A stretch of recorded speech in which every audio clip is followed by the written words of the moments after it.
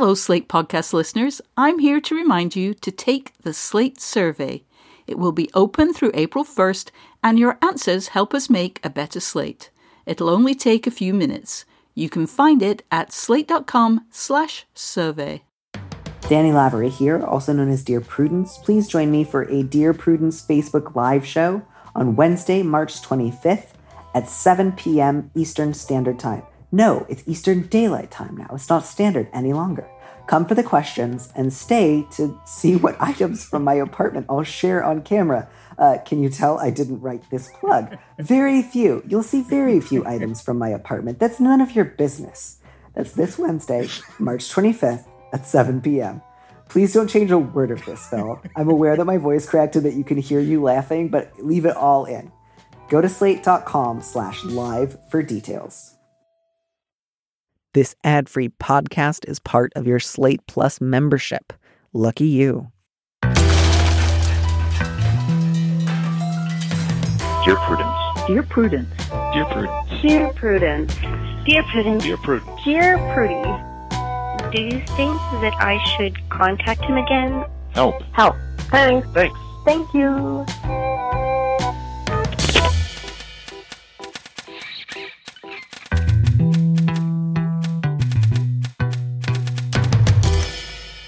Hello and welcome back to the Dear Prudence Show. Once again, and as always, I am your host, Dear Prudence, also known as Daniel M. Lavery.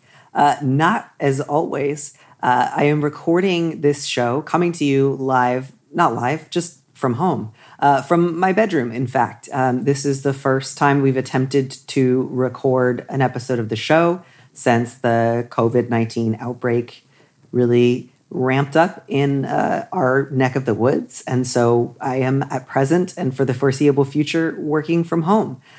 Welcome to a slightly haphazard Dear Prudence, and thank you so much for bearing with me as a result.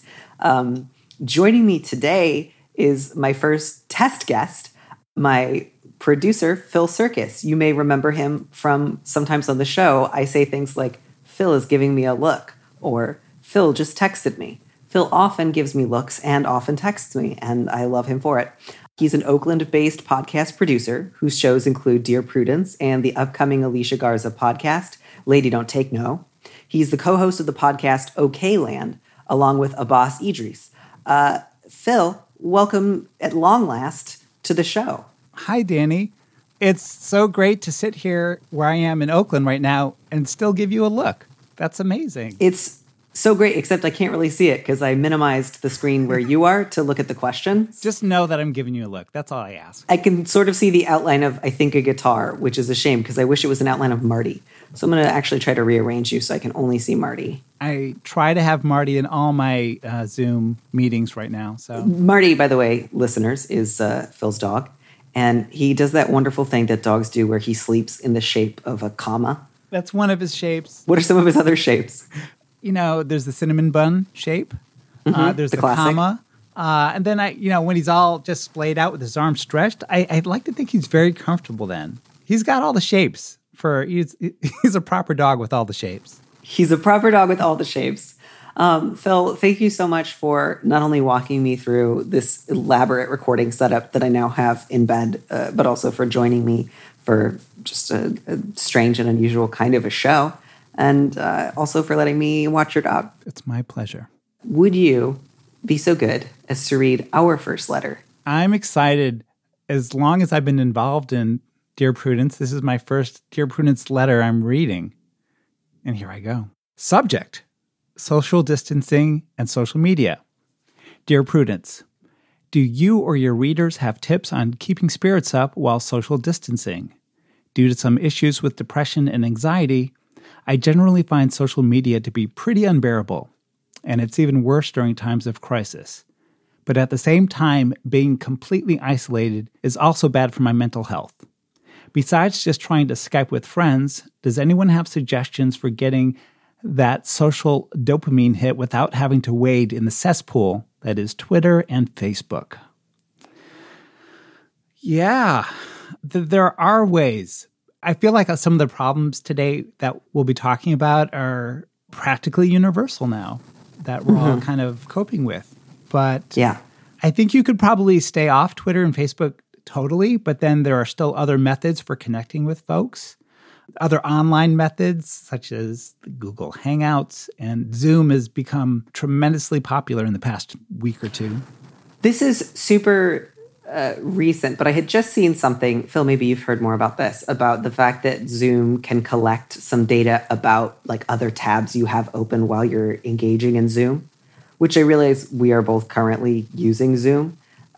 So at least in terms of like getting this show recorded, that's a risk I'm willing to run. But there are, I think, some privacy concerns. So it may be that you have friends who are not interested in Zoom. And I just wanted to throw that out there because I don't know a lot about what information it does or doesn't lift while you're using it. And I know some people would object to it. That's a good thing to watch out for. As everyone's scrambling to learn Zoom at the same time, now we need to understand where that information is going. I'm also thinking about, I'm seeing a lot of nice neighbor stories, where we're keeping social distancing, we're keeping 6 feet from our neighbors, but talking to them and meeting them because everyone's kind of staying in the same very compact area right now. Perhaps there's some neighbors you haven't really got to know that maybe it's time to try that out. Yeah. Certainly, if you are able to do so, I think looking for any mutual aid societies that may exist in your neighborhood, if there are any opportunities for you to perform acts of service for others that don't compromise your ability to continue doing the whole social distance thing, I think that will be probably one of the most helpful things that you can do. I think especially in times of feeling helpless or inert, if you're already struggling with depression or anxiety and you are looking for a way to both pass the time and make sure that you feel connected, plugged in, anything that you can do for other people, whether that be, and again, I don't mean to say just go run errands willy-nilly, run into drugstores, do all kinds of things that might compromise your own health or public safety. I mean, obviously follow best practices, ask what needs need to be met. But if you're able to do so, I think that's going to be huge. Because just being able to think I helped somebody out today, doing something that they weren't able to do for themselves, that is like a spiritual shot in the arm and kind of the opposite of wading into a cesspool, I think. Absolutely. That is so much better than Facebook, what you just suggested. There is just a huge need for connection. This is just a strange time when this vital life component is kind of being compromised right now. I think a lot of us are realizing how much we need to meaningfully connect with people. But do it safely, as Danny was saying, please. Yeah. And I think the other thing that's just going to be helpful is it will be good to find maybe strategize with your friends ahead of time, times that you're going to try to watch a movie together remotely, times that you're going to try to Skype with one another, times that you might try to text or make a phone call. All that's really great. And also I think just, at least for me, sometimes in times like this, it can feel like I can strategize my way out of this. I can fill up my day so thoroughly that I will have a good time. And I just also want to give yourself, I hope that you can give yourself permission to not be surprised by the fact that there will also be times when you are not able to keep your spirits up. You can do good things for yourself every day. You can develop a daily schedule that's pretty good. You can stay in regular contact. You can be of service. And you may also have times on a daily basis where you just feel this is awful. And not to say don't worry, that's great, but I just mean don't be surprised if that happens. This is genuinely difficult. It is really, really hard, especially if you are alone or with people that you're having a difficult time being around. It's really, really hard to stay in one place and not go out and see people for days and weeks on end. So I guess mostly what I'm just trying to say is I want you to be able to find things that lift your spirits and also to just acknowledge this is really, really hard and you don't always have to try to keep those spirits up. If you're I would like to take a nice long 20-minute cry.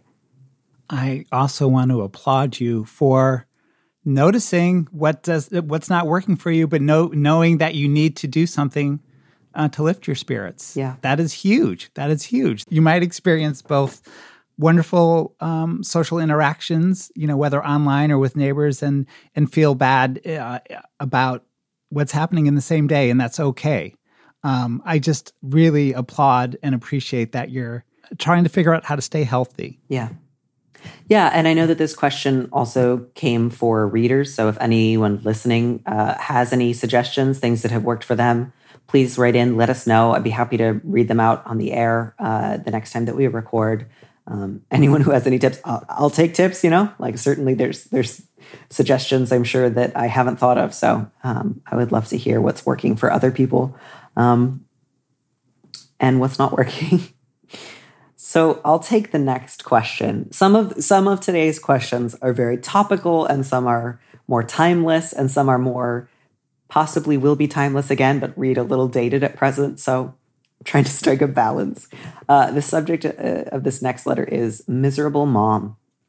Dear Prudence, I'm currently living in Europe and have been for the last 5 years. Although at times it's hard on me and my family to be so far apart because we're extremely close, we've been weathering it fairly well. The problem is that now, with the coronavirus and subsequent haphazard travel bans, my mom is beside herself with fear. The fact that I'm far away and potentially out of reach should borders become even more closed is torturing her. She's been crying on the phone, and while she recognizes that there's no way to predict the future, the anxiety has been overwhelming for her. Prudy, I feel like such a horrible daughter. I don't know how to ease her worry, and while I don't think going home at this point would be a smart decision, part of me just wants to jump on a plane. Is there a way to help her with her anxiety? Also, more selfishly, how do I handle my own guilt about my choices having led to this situation? Deciding to stay in Europe was an agonizing choice, and now I'm wondering if it was selfish to choose to be so far away. If I was in the US, I could hop in a car and be home. So in some ways, Phil, as you know, this is my bread and butter. Because trying to help people figure out how much of my mom's sadness can I, as her child, personally address is really what keeps me going day after day and year after year. It's true. And so I have lots and lots of sympathy for your mom, letter writer. Obviously, I have lots for you. I totally understand that your mom is anxious and scared. That strikes me as a totally understandable response to what's happening right now. I don't think that she's trying to manipulate you or to guilt you or to treat you badly. So that's all to the good. That said, given that her anxiety is specifically about you, I think that you are not the primary person she needs to be taking this anxiety to. Does that make sense, Phil? Yeah, that makes a lot of sense. Like, if she's afraid about you and you're the person she's going to about it on a daily basis and all you can do is kind of listen to her cry, of course you're going to start to feel like, God, how selfish of me to decide to live on another continent. And it's just like, yeah, that's not selfish. No, it's not. It sounds like there's this kind of double whammy happening because you're being very hard on yourself and also receiving, taking in and absorbing your mom's anxiety. And first of all, how can you be so hard on yourself for a decision you made so long ago? I know a lot of people are wondering like vacations that have just come up in the past few weeks and to go and not to go but it sounds like you're being very hard on yourself.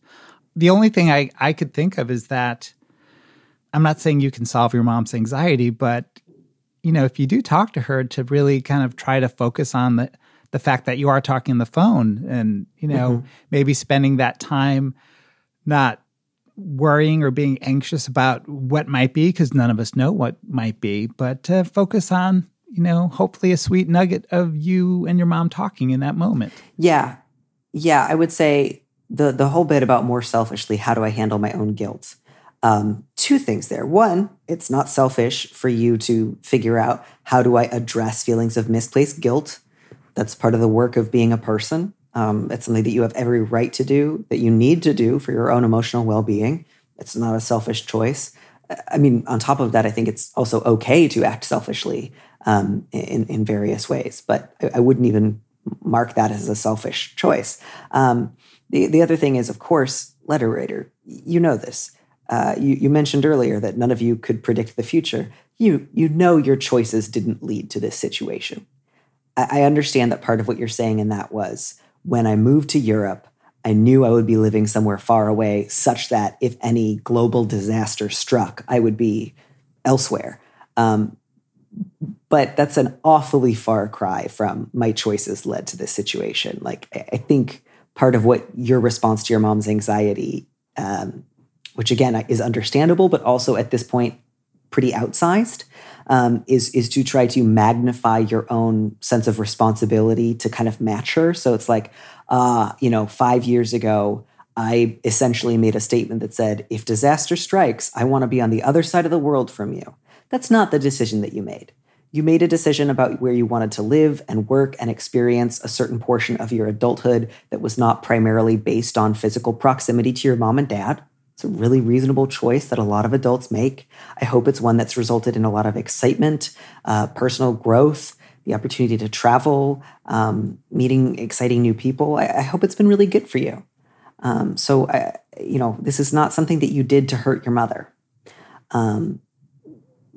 When it comes to these phone calls where she's crying all the time, I'm not suggesting you say like, Mom, get it together. You got to deal with this on your own. Fuck off. Not at all. But I do think it would be okay for you to let her know and say, Mom, sometimes these conversations are a little hard for me because there's not a lot I can do. And I worry that you need more help than I can give you.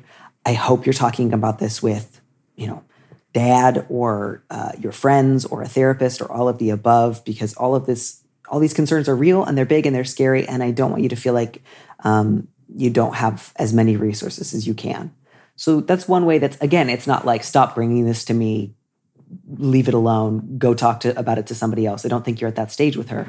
But to let her know that it would help you if she could spread some of this anxiety out. And I think it's also okay if she starts to spiral on the phone to just gently pause the conversation, just say like, Mom, I get it. I'm worried too. I know you're afraid. Right now, this is something we've talked about before. I don't think it's helpful to speculate too much. Do you mind if we just kind of like sit, breathe together for a minute and talk about something we can control, like coming up with a safety plan together, establishing how you will stay in touch with one another should borders become, even if borders were closed more strenuously physically, you'd still be able to call. You'd still be able to email, you'd still be able to text. So I think it might help to come up with a series of like, if X happens, we will do Y and Z thing that it is not me moving back home, but that maintains, a flow of emotional information or updated, how you doing kind of a thing. Does that make sense, Phil? It does make sense. I wanted to add that if you are on the phone with her and you do feel like, Mom, get it together, fuck off, or something like that, don't beat yourself up for having those feelings. That's like a natural, That's a natural reflex that a lot of us have when dealing with a family member. You can feel that way, but just, you don't have to act on it. You can pause in these moments, because you are recognizing what's happening right now. You're bearing the brunt. You're receiving a lot of your mom's anxiety. It's not really healthy for you right now. I want you to give yourself a break. Yeah. You can give her some time and space to share this stuff with you. And then you can also just set a cap on how much time each week or each day you can hear that stuff from her. And you can say with total love, you don't have to say like, you have reached your limit of emotional support from me, now leave. But you can just let her know, like, it would really help you if you two could talk about something else. And I think one other thing, there are so many people in your position right now.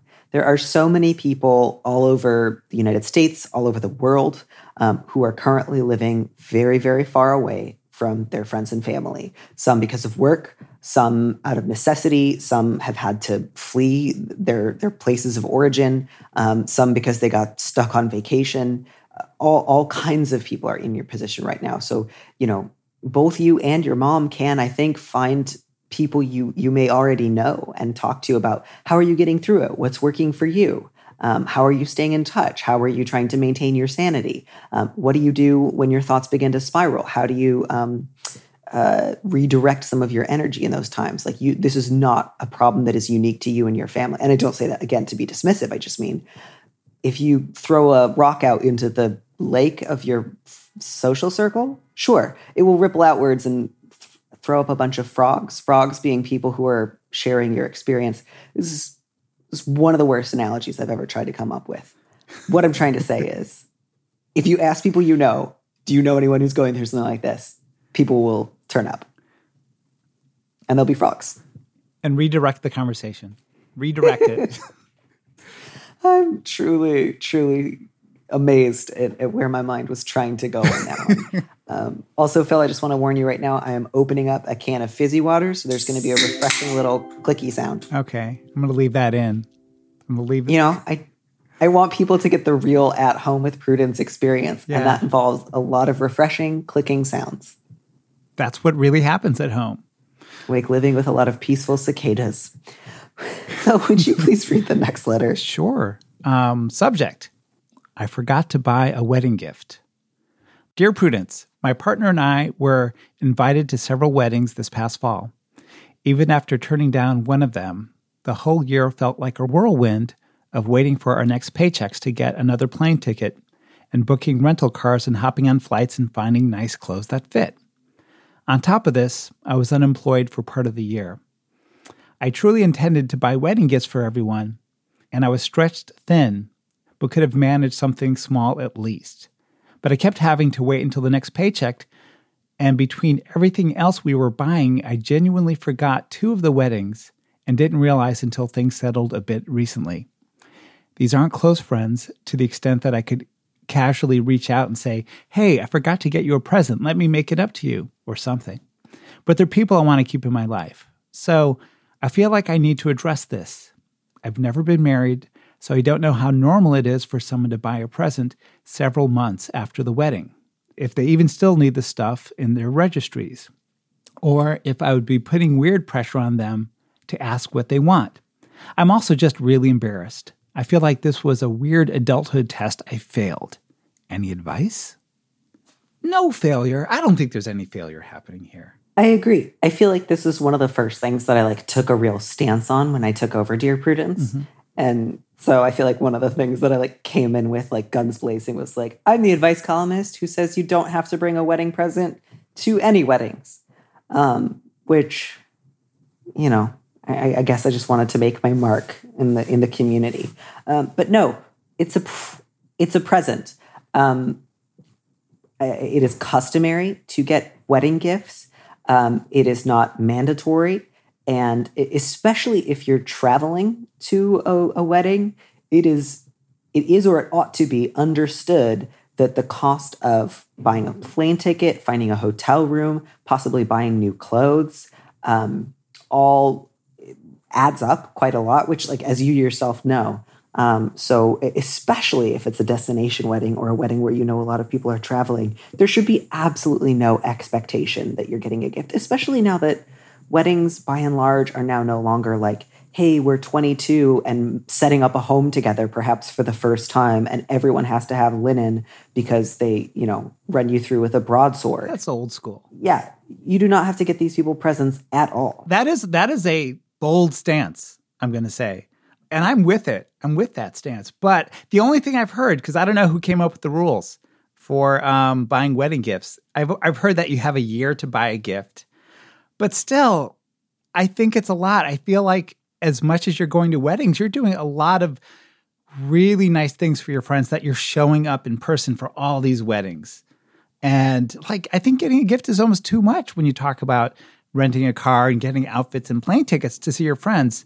That's a lot of work. Yeah, I think especially given how thin you had to stretch yourself to attend all of these weddings, please do not, especially now when so many people are losing their jobs or losing various workplace protections in the light of all these shelter-in-place orders, please don't spend money you may very well end up needing on wedding gifts for people who got married earlier this year. If it's really, you have not failed a weird adulthood test. By the way, I even went to MarthaStewartWeddings.com, which even MarthaStewartWeddings.com will give you a pass, which is that wedding presents are customary but not mandatory, and they're willing to meet me halfway. The Martha Stewart Weddings people, they say, you aren't breaking any laws. More than likely, you won't be called out for your social faux pas, but it will probably be noticed, which frankly is more... There's something funny about Martha Stewart saying, you're not breaking any laws. I mean, I doubt that this one was written by Martha Stewart herself. No.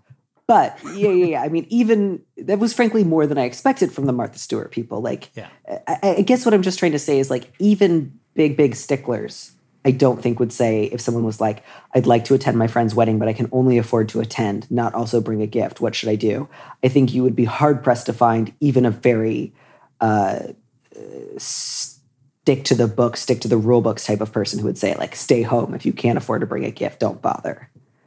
Or, run yourself into debt 1 month just to get a gift for a couple whose wedding you're attending. So I think you're just on super solid territory.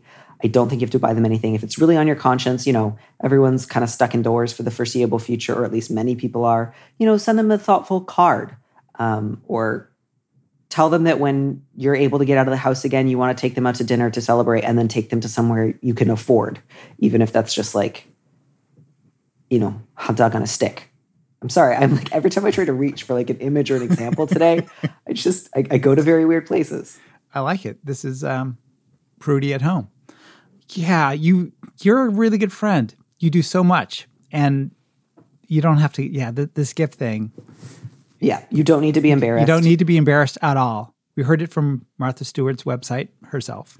Exactly. Yeah. When I was in my early 20s, my former college roommate invited me to her wedding, and I could barely afford to get there. I didn't get her a gift. She understood. We had lived together the previous year. She knew how broke I was. She was also fairly broke. It was great. I saw her just last year. We had a lovely time getting together. We have a fun friendship where we stay in touch. And none of that was severed by the fact that I did not also bring, a gravy boat to her wedding. I don't think anyone's going to come back at you and say, where's my gift? That's not going to happen. You're doing great. I think we can move on to wedding-related questions that are like a little bit more serious, because this next one... Oh, my goodness. Yeah. I'm glad you're reading this one, because this was just a lot of names, although a lot of things happening. So honestly, I'm sad because at first I thought you were reading it. I'll read it. I'll read it. No. I've read it a couple times. I'll read it again. It was just because I miscounted, as I always do, who reads what questions. It's me. It's me. Phil, don't try to take this from me. It's mine. I'm going to let you take it. Thank you, Phil. The subject is Bad Girlfriend. Dear Prudence, my friend Zane dated my fiancée Kim during college years ago. Kim and I started seeing each other a year ago after we started working at the same company. We recently announced our engagement. Zane lives in a different city, but I see him fairly often. He's been dating Ada off and on. As far as I knew, Ada didn't have any problem with Kim until our engagement party. We're not especially close, but we'd gone on a few double dates. Ada had been drinking and went out to the balcony and hung out with a few other people. She started to loudly speculate that Kim was pregnant, that Kim got pregnant deliberately, and that it was so obvious because that is what, quote, stupid sluts like her do. Ada realized we all heard her and tried to apologize to Kim, while Zane made excuses for her. Kim told them to leave. We've both since received apologies, but with the added excuse that Ada was drunk at the time. She wasn't that drunk, and obviously has severe psychological issues if she feels that threatened by a nearly decade-old college relationship. Kim doesn't want Ada around. I don't want Ada around, but I don't want it to cost me my friendship with Zane. I was going to ask him to be my best man, but I don't know if it's fair or functional to ask Zane to be at the wedding without Ada. Can I do this? How do I start this conversation? Zane is very stuck on Ada and insists that what happened at the party was just a mistake. Kim says she doesn't care, she just doesn't want to have Ada there. So I have some thoughts, perhaps unsurprisingly. This is juicy in a way. Yeah. in a soap, kind of in a Melrose kind of soapy. It is so juicy. I'm going to have to wait to take any medication for at least a half an hour because they recommend that you don't take grapefruit juice when you're drinking medication. This one got away from me too. I really thought this was going to be like Dorothy from Golden Girls, kind of like elaborate little like bon mot, but nope. Don't stop. Don't stop, because I know the gold is going to flow by the end of the show. Someday. Listen, it's very juicy. That is absolutely bananas. And Like, But okay, the idea is this the just idea that Zane? No, go ahead. I Sorry. was just gonna say, essentially, and this is like, I really want to know what you think here, but essentially, they either have to invite them both, Zane and Ada, or not invite them at all. And if they don't invite them, I think that's just like drawing a line. That's saying this is the end of the friendship. I don't know. I don't know if there's a way you can just invite one. You must have seen this question before.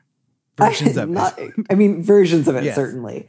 Like, you have the gift of clarity here, which is something I talk about a lot. Like, Ada did something so unbelievably inappropriate, hostile, cruel, fucking sexist and misogynistic, fucking slut-shaming, vicious. Like, she again, this is kind of one of my, like, periodic, like, tests of how bad am I, things that I throw out on the column. Like, this is something that a villain in a Reese Witherspoon movie would do. Like, in a rare R-rated Reese Witherspoon vehicle. This wouldn't even necessarily fly in one of, like, the standard PG-13 rom-coms. Like, this is a record scratch party comes to a halt moment. Like, she was at a party the two of you had thrown. And while speaking to presumably friends of the hostess, said, "Hey, I bet the hostess here trapped the host into getting married to her by getting pregnant on purpose, because that's what stupid sluts like her do." Like, this is not... That's not an accidental statement. And it wasn't a mistake. We're way past mistake. This is one of those things where even if you'd gotten the best apology in the world, I think the kind of, like, best way forward would have been like, "Thank you for your apology. I wish you well reevaluating the way that you treat people. I don't hold ill will towards you, but kindly leave me alone." Do you know what I mean? Like, that would be a best case scenario moving forward, would be like, "Hey, good luck with reestablishing yourself as an ethical subject. You and I are pretty much done here." So this fantasy that the letter writer has, which is like, "Gee whiz, this sounds like some problems between women. Can't us sensible, laid-back guys just keep hanging out?" Is at best an escapist fantasy, and at worst, frankly, moral abnegation. And I don't love moral abnegation. Is that the word I want? Is abnegation when you're... Abrogation, I think. Thank you. Grace just yelled abrogation from the next room. Grace. Grace, thank you so much for that. Thank you for saving me from myself. Yeah, it's ridiculous. It's truly ridiculous. And frankly, it's a little contemptible in you, letter writer, that you're like, "Can't I just have Zane there? He didn't say my fiance was a stupid, evil slut who tried to trap me into marriage. He just thinks it's cool that his girlfriend said it." Like, listen to yourself, man. Does that sound like something that you feel really good, like, eloquently defending, you know? This is messy. This is messy. It's worse. It's way more clear than messy. She did something unbelievably cruel for no good reason. And then when she realized that she'd been caught in the act, offered a half-assed apology that came with a caveat of, like, "I was drunk," as if when you're drunk, you're no longer responsible for your actions. So, yeah, the thing here is you say to Zane, "Hey, man, I'm really sad and hurt. I was going to ask you to be my best man. I can't do that now. The trust and shared respect that I thought existed between us clearly doesn't. Ada can't come to our wedding. I think you know why. Please don't insult my intelligence by telling me that it was a mistake, as if she slipped on a banana peel. Even if she had been blackout drunk, it would still have been a really distressing, disturbing, and hurtful moment. I was there. She wasn't that drunk. She said it because she wanted to. And I think that if you're comfortable with dating someone who treats my, like, life partner that way, our friendship's going to suffer as a result. That will make me sad, but it's not my call to make. That's all you need to say. He's not going to dump her for you. Your friendship will suffer as a result. It should suffer as a result. You should not want to be extremely close with somebody who thinks it's okay for his girlfriend to say that about the woman you're marrying. I think it might be letter writer's call to make. I mean, in the sense of letting him know all Oh, this, yeah. absolutely. But also, maybe it's time to I think it's definitely time to let go of the friendship. I don't know. This is why I wondered what you were going to say. I do know. Like, and the whole thing about like Kim says she doesn't care. Like, what she means, I think, in that moment is like, what I read from that is Kim's worried at this point that like both Zane and Ada are trying to downplay this, and you appear to be a little bit waffly on the whole. Like, obviously Ada is bad, but like, can we still salvage Zane? And it's like, you can only salvage Zane if Zane does the right thing and acknowledges just how fucked up this was and takes it seriously. If Zane keeps going with like, well, what are you going to do? Sometimes that happens. Zane is not salvageable. So my worry is that Kim's like, I don't care, because she's already prepared to be told like, why can't you let it go, Kim? She was drunk. Like, it's in the past. Why do you hold grudges? Why are you so unforgiving? I hate that. And so that's, I just hate that. I feel like Kim is feeling the pressure of nobody's really standing up for her in the full-throated way that she deserves to be stood up for. So, yeah, I would say really easy opportunity here for you to say to your friend, fucking act like a man, like take responsibility.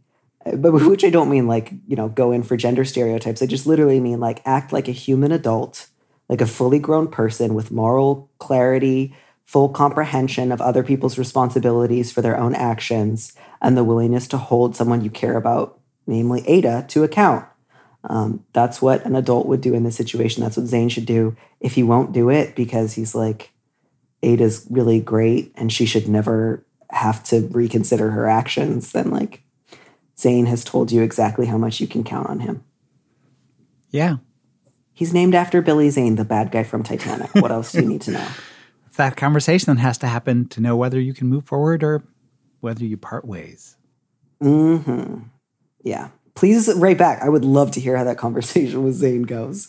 I'm very, very, very curious about it. Well, shall we? I think we need to. I could stay with this one all day, and I need to move on because I'm dangerously close to just like getting high on my own moral superiority. I'm glad we stayed on it because I really want to know what you think, and I feel satisfied now, so it's time to move on. Good. Let's see. The subject is passing the hat, not the virus. Dear Prudence, a family we know uprooted their lives and moved 500 miles to our city. Sitcom-worthy snafus made their new home uninhabitable for a bit, so we told them to stay with us in the interim. They're lovely guests, kind and witty, clean and courteous. We figured we'd have them for 10 days. Then coronavirus hit. School got canceled. There was a state order to stay home.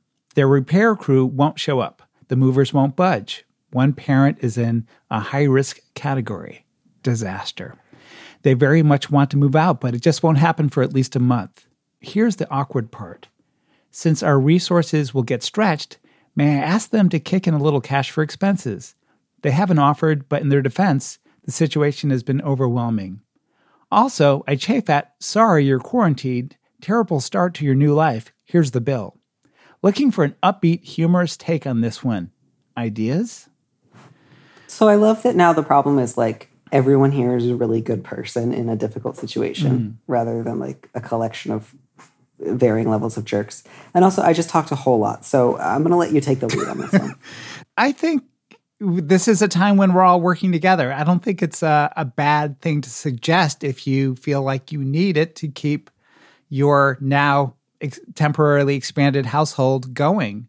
I think it's totally fair to ask people to kick in if they can, because I think all of us are in a situation right now where we do have to work together. And I think we need to be less shy if there are needs about asking for help. I know it's a hard thing to ask for something like, can you kick in some money? It's an uncomfortable thing. None of us really want to do it. We all wish we could be, I got this. But if you don't really have it and they're there using a lot of resources, then I don't see it out of place to ask them, hey, we're going through a lot of oats or whatever it is. We're going through a lot of oats? Oh, Phil, thank you for joining me in the weird images. Is going through oats like a time of trouble? I like it. I feel like it is for me because that's the dry good I'm trying to keep in my house. And I'm not hoarding, but I have oats. And I just used my last oats this morning and I'm worried. I see. I thought you meant like we're really going through the oats like as a sort of like addendum to like sowing your wild oats. Like, oh, previously we sowed oats, but now we're going through the oats. No, and it's I'm just taking it all the way back to breakfast. That's all. Gotcha.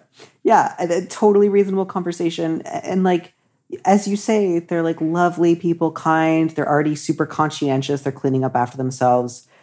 You clearly care about them. Everyone wants to do the right thing here. So I think your fears are mostly unfounded. I think basically all you need to do is say like, hey, this is unexpected for all of us. Let's have a like home check-in about how we're going to get through the next month together.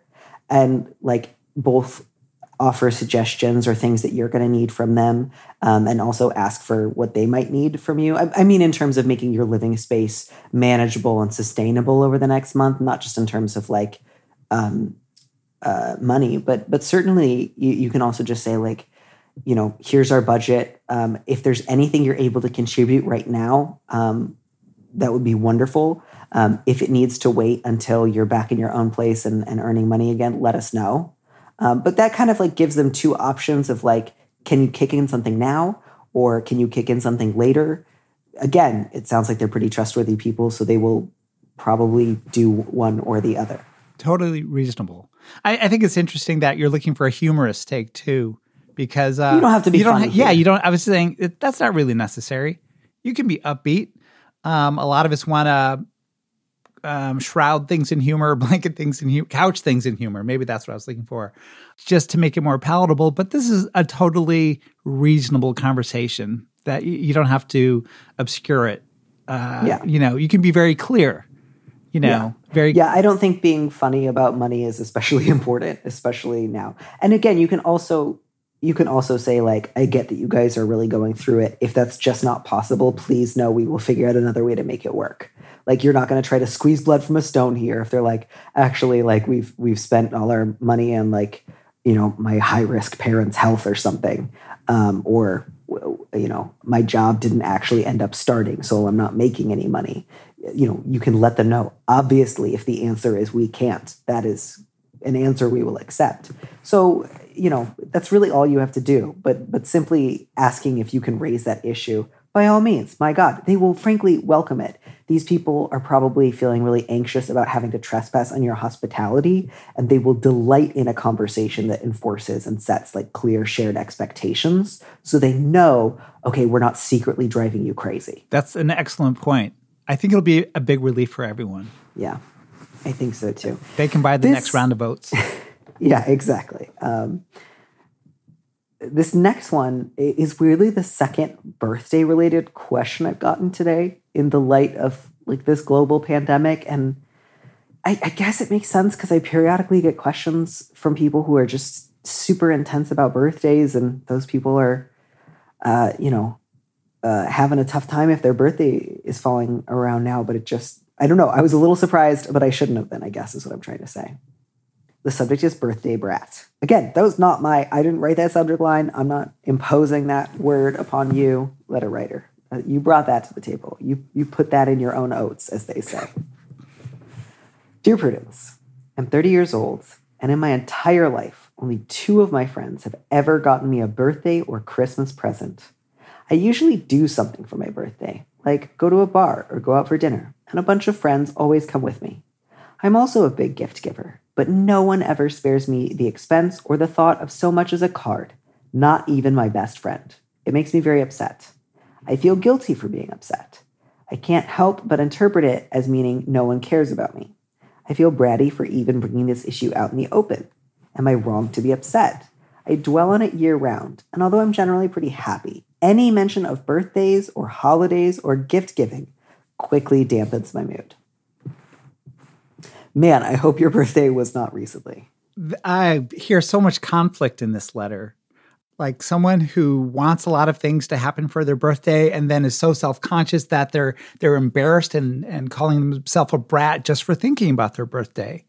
So I feel bad for this letter writer, and I can kind of relate that it's kind of a catch-22 of kind of wanting something, but then not really knowing how to really deliver on your own birthday. I think. Yeah. So I relate to this letter writer. I wouldn't say the word brat. I don't think you're being bratty at all. I'm someone who's been very sensitive around birthdays for a long time. Just like, oh, I've done so much for all this other person. Can they do it for me? And that's landed me with a lot of weird birthday feelings over the years until I started to do the work to really ask myself, what do I really want and what's really meaningful for a birthday for myself? Because this whole gift-giving thing or people doing stuff, I think is kind of just like an old idea that's carried up from childhood. I'm curious, Phil, because Yes. I'm glad that you brought that up, because I was wondering, with this own history of yours, and obviously, like, feel free to let me know if you don't want to go into detail, but was this like you would tell people, I really want a gift for my birthday or for Christmas, and then they wouldn't do it? Or was this you would do it for them, hope they would do it for you, and then they wouldn't do it? I feel like I had this wish, like people intrinsically know who I am and they'd blow my mind with a birthday for me or something, because that's what I tried to do for other people. I just think I just had an expectation that people would do that for me because I did it for them. And I realized after a few years of kind of really focusing on like, what is it do I want? Because that's a hard thing to realize for yourself. I just realized I had to take charge of my own birthday, and then it started to turn around for me. Yeah, I also like, I don't want to come down too hard on this letter writer, which I worry I have sounded a little bit like, well, buck up, you got to ask for what you want, which is true. I do think you have to ask for what you want, but I also absolutely think that your desire to feel celebrated, to get some sort of token of affection or sense that your friends were thinking about you without prompting, like, that makes sense to me. That's not a bad thing. That's not an inherently unreasonable or selfish thing to want. That said, I think one of the things that might be holding you back is the thought of, if I ask them for something and then they don't do it, I'll know they don't really care about me, and it will be worse than before. And I don't think that that's true. I think that, yes, it would be potentially too much if you said to all your friends, I want you to throw me a big blowout birthday party this year and in the future. That's something that I need from you as a friend. But certainly, especially with people that you're normally close with, letting them know that, like, I really, really value this. It really makes me feel loved. Birthdays are really important to me. It doesn't have to be super expensive or all out, just something that shows that you put a little thought and care into making sure that that day was special for me. I would love that from you. And I do think that, you know, if you're judicious about who you ask that of, your friends will want to do that for you. That said, it is also true that, you know, everyone in the world has a birthday. And so, you know, depending on how many friends your friends have, it may just not be possible for them all to treat your birthday with the same excitement that you treat your birthday. And that, I do think, is okay, and important to kind of just acknowledge. The last suggestion that I would have is maybe ease up on the gift giving with other people, because it sounds like, at least right now, the reason you do some of the big gift giving is because that's what you want from others, and not because it just brings you like uncomplicated, unmitigated joy with no thought of reciprocation. Yeah. And I don't mean like take your ball and go home, never celebrate your friends again. I just mean figure out what amount of work, planning, money, effort you can put into getting presents for your friends before it starts to feel like, and if they don't reciprocate in kind, I'm going to start to like tot up a mental, emotional bank account that they are now like in debt to me. Because at that point, I think you are creating a problem where your friends like just blithely think like, oh yeah, like Dana loves doing this. And don't even realize that they're actually engendering resentment by not reciprocating. Because like they didn't ask you to celebrate their birthday in the way that you want yours to be celebrated. And you can maybe get them something a little smaller this year, or write a briefer card, something that's still, you know, sincere and meaningful, but that doesn't leave you feeling afterwards like, man, oh man, if they don't meet this bar that I've just set, I'm going to be miserable. I think you were very clear in your letter, and I think this letter is very succinct. And like, you know, I feel like if you let them know more about how you felt, then you might find that they're really happy to accommodate you. I worry about in these situations that so much goes unsaid. There's just expectations, and expectations can be kind of dangerous. But yeah, your letter sounds great. This is a perfectly great starting conversation to have with your close friends. Yeah, and I think that bit about like unspoken expectations is really useful, Phil, because I think, and again, like I want to say this in a way that's not half these people are right and half these people are wrong. It's just the problem is when you don't communicate these expectations, not necessarily the expectations themselves. Some people consider birthdays almost not at all. Like, oh, weird. It's like a, you know, kind of like just a bit of a joke. Like, technically, this is the day I was born or whatever. I don't know why I said technically, but I don't know. Birthdays feel a little fake to me in that sense. Like, some people truly don't care. Mm-hmm. Other people think of it as an opportunity to, you know, kind of like call in, you know, my attention chip for the year. It's like, today's the day we all take a little time out and say something nice to me. That's fun. Some people really experience it as like a true test of whether or not they are valued. And I don't want to say that that's necessarily by itself a bad thing, because absolutely, if you can kind of communicate those expectations to other people and also hold space for the fact that not everyone else feels the same way and that's okay, it can be fine to just say birthdays are really important to me. But yeah, I think the problem is when the sort of person who's like, the birthday is the day of the year that you find out who loves you and who would leave you to die in the street, against somebody who's like, oh yeah, birthdays. I guess technically we all have them, but I don't care. And if you get those two people who may both genuinely care for and respect and esteem the other in equal amounts, if you put them in a friendship and they don't have a kind of come to Jesus talk about birthdays at any point, you know, you might run into some problems. And so it's just good to talk these feelings out. It is. I just want to add one more thing. If you're talking to your friends about this, everyone does think about birthdays differently.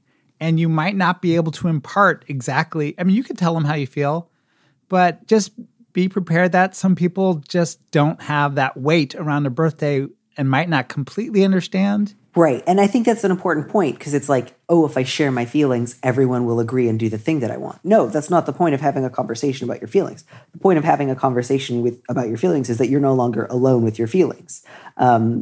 So it doesn't just mean I tell everyone what they've been doing wrong and they agree to do it right. It's truly just they know a little bit more about me. I know a little bit more about them. We can all adjust our expectations accordingly and make better, more thoughtful plans together. And we should leave that one alone, because there's only so much that we can say about this subject. Off to the next one. I'm not touching that one anymore, although I liked it. Fair enough. This one, the subject is sharing a baby name. Dear Prudence, I've always played around naming my baby John, let's say. It was a name my grandfather wanted to name my uncle, but my grandmother insisted on a junior instead, and she regrets that decision. I do not like nicknames for this particular name, but this also applies to my first child's name, and using his full name only has been a success so far. About 2 years ago, I made a new friend, and she named her child John. It is a family name for them. We are close, and our kids are too. Is it wrong for me to go ahead and name my child John? Do I ask her first? Will my other friends in the group think I'm totally nuts? Am I?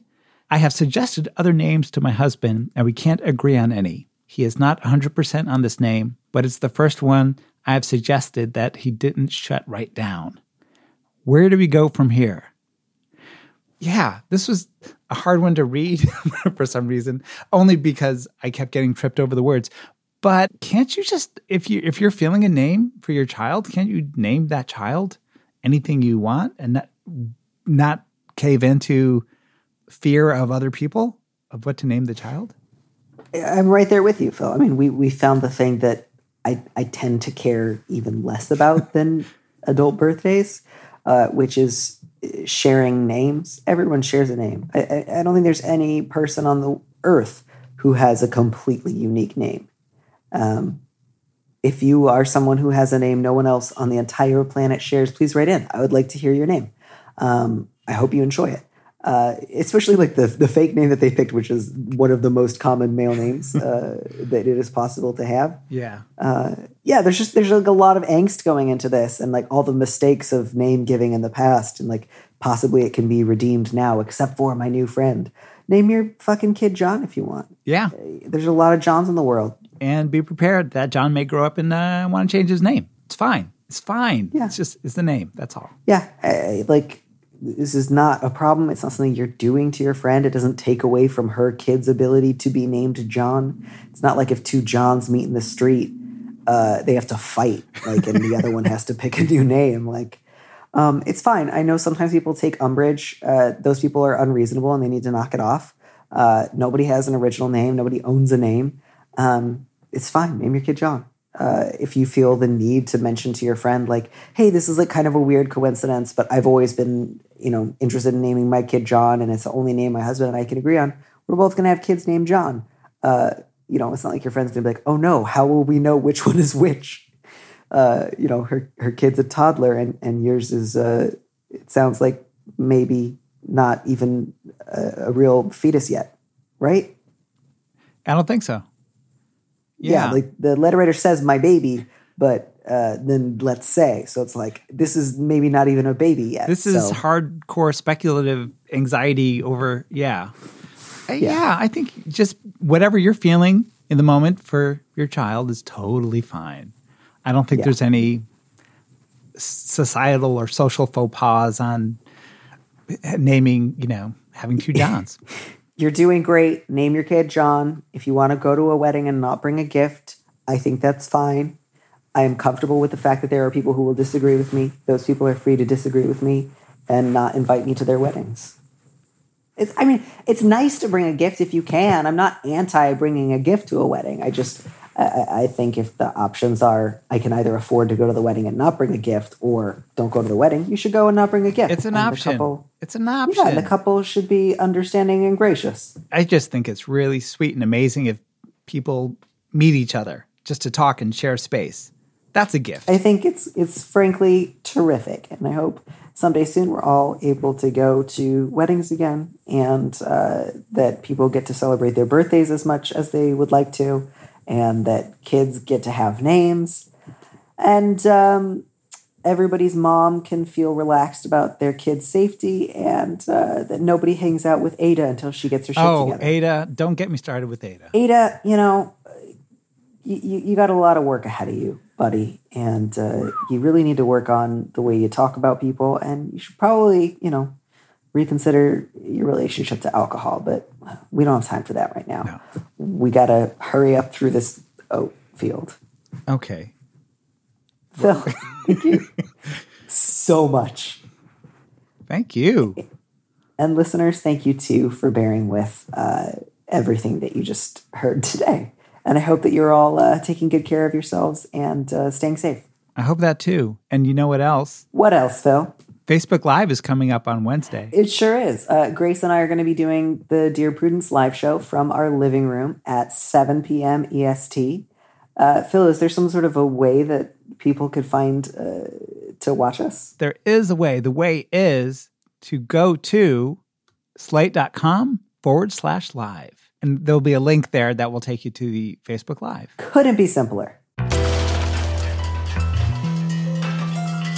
Thank you for listening to Dear Prudence. Our producer and guest is Phil Surkis. Our theme music was composed by Robin Hilton.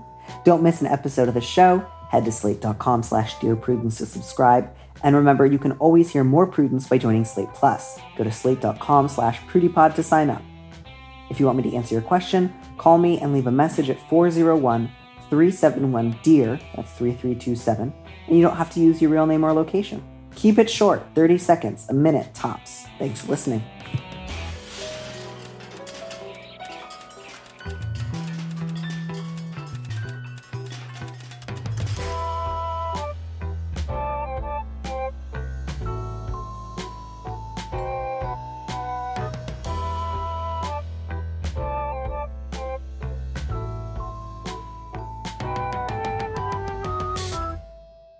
And here's a preview of our Slate Plus episode coming this Friday. Do you think it's also worth asking, hey, am I doing this too much? Do you think that would be good to ask him whether or not this is actually workable for him, or if part of him wishes you did it less? Yeah, I think that is something you could ask, because it's important figuring out what's the best way to do this, not just figuring out how it could be done better, but if it does seem that it's more stressing and takes more time and is something that it's harder for him to do. To listen to the rest of that conversation, join Slate Plus now at slate.com/PrudyPod.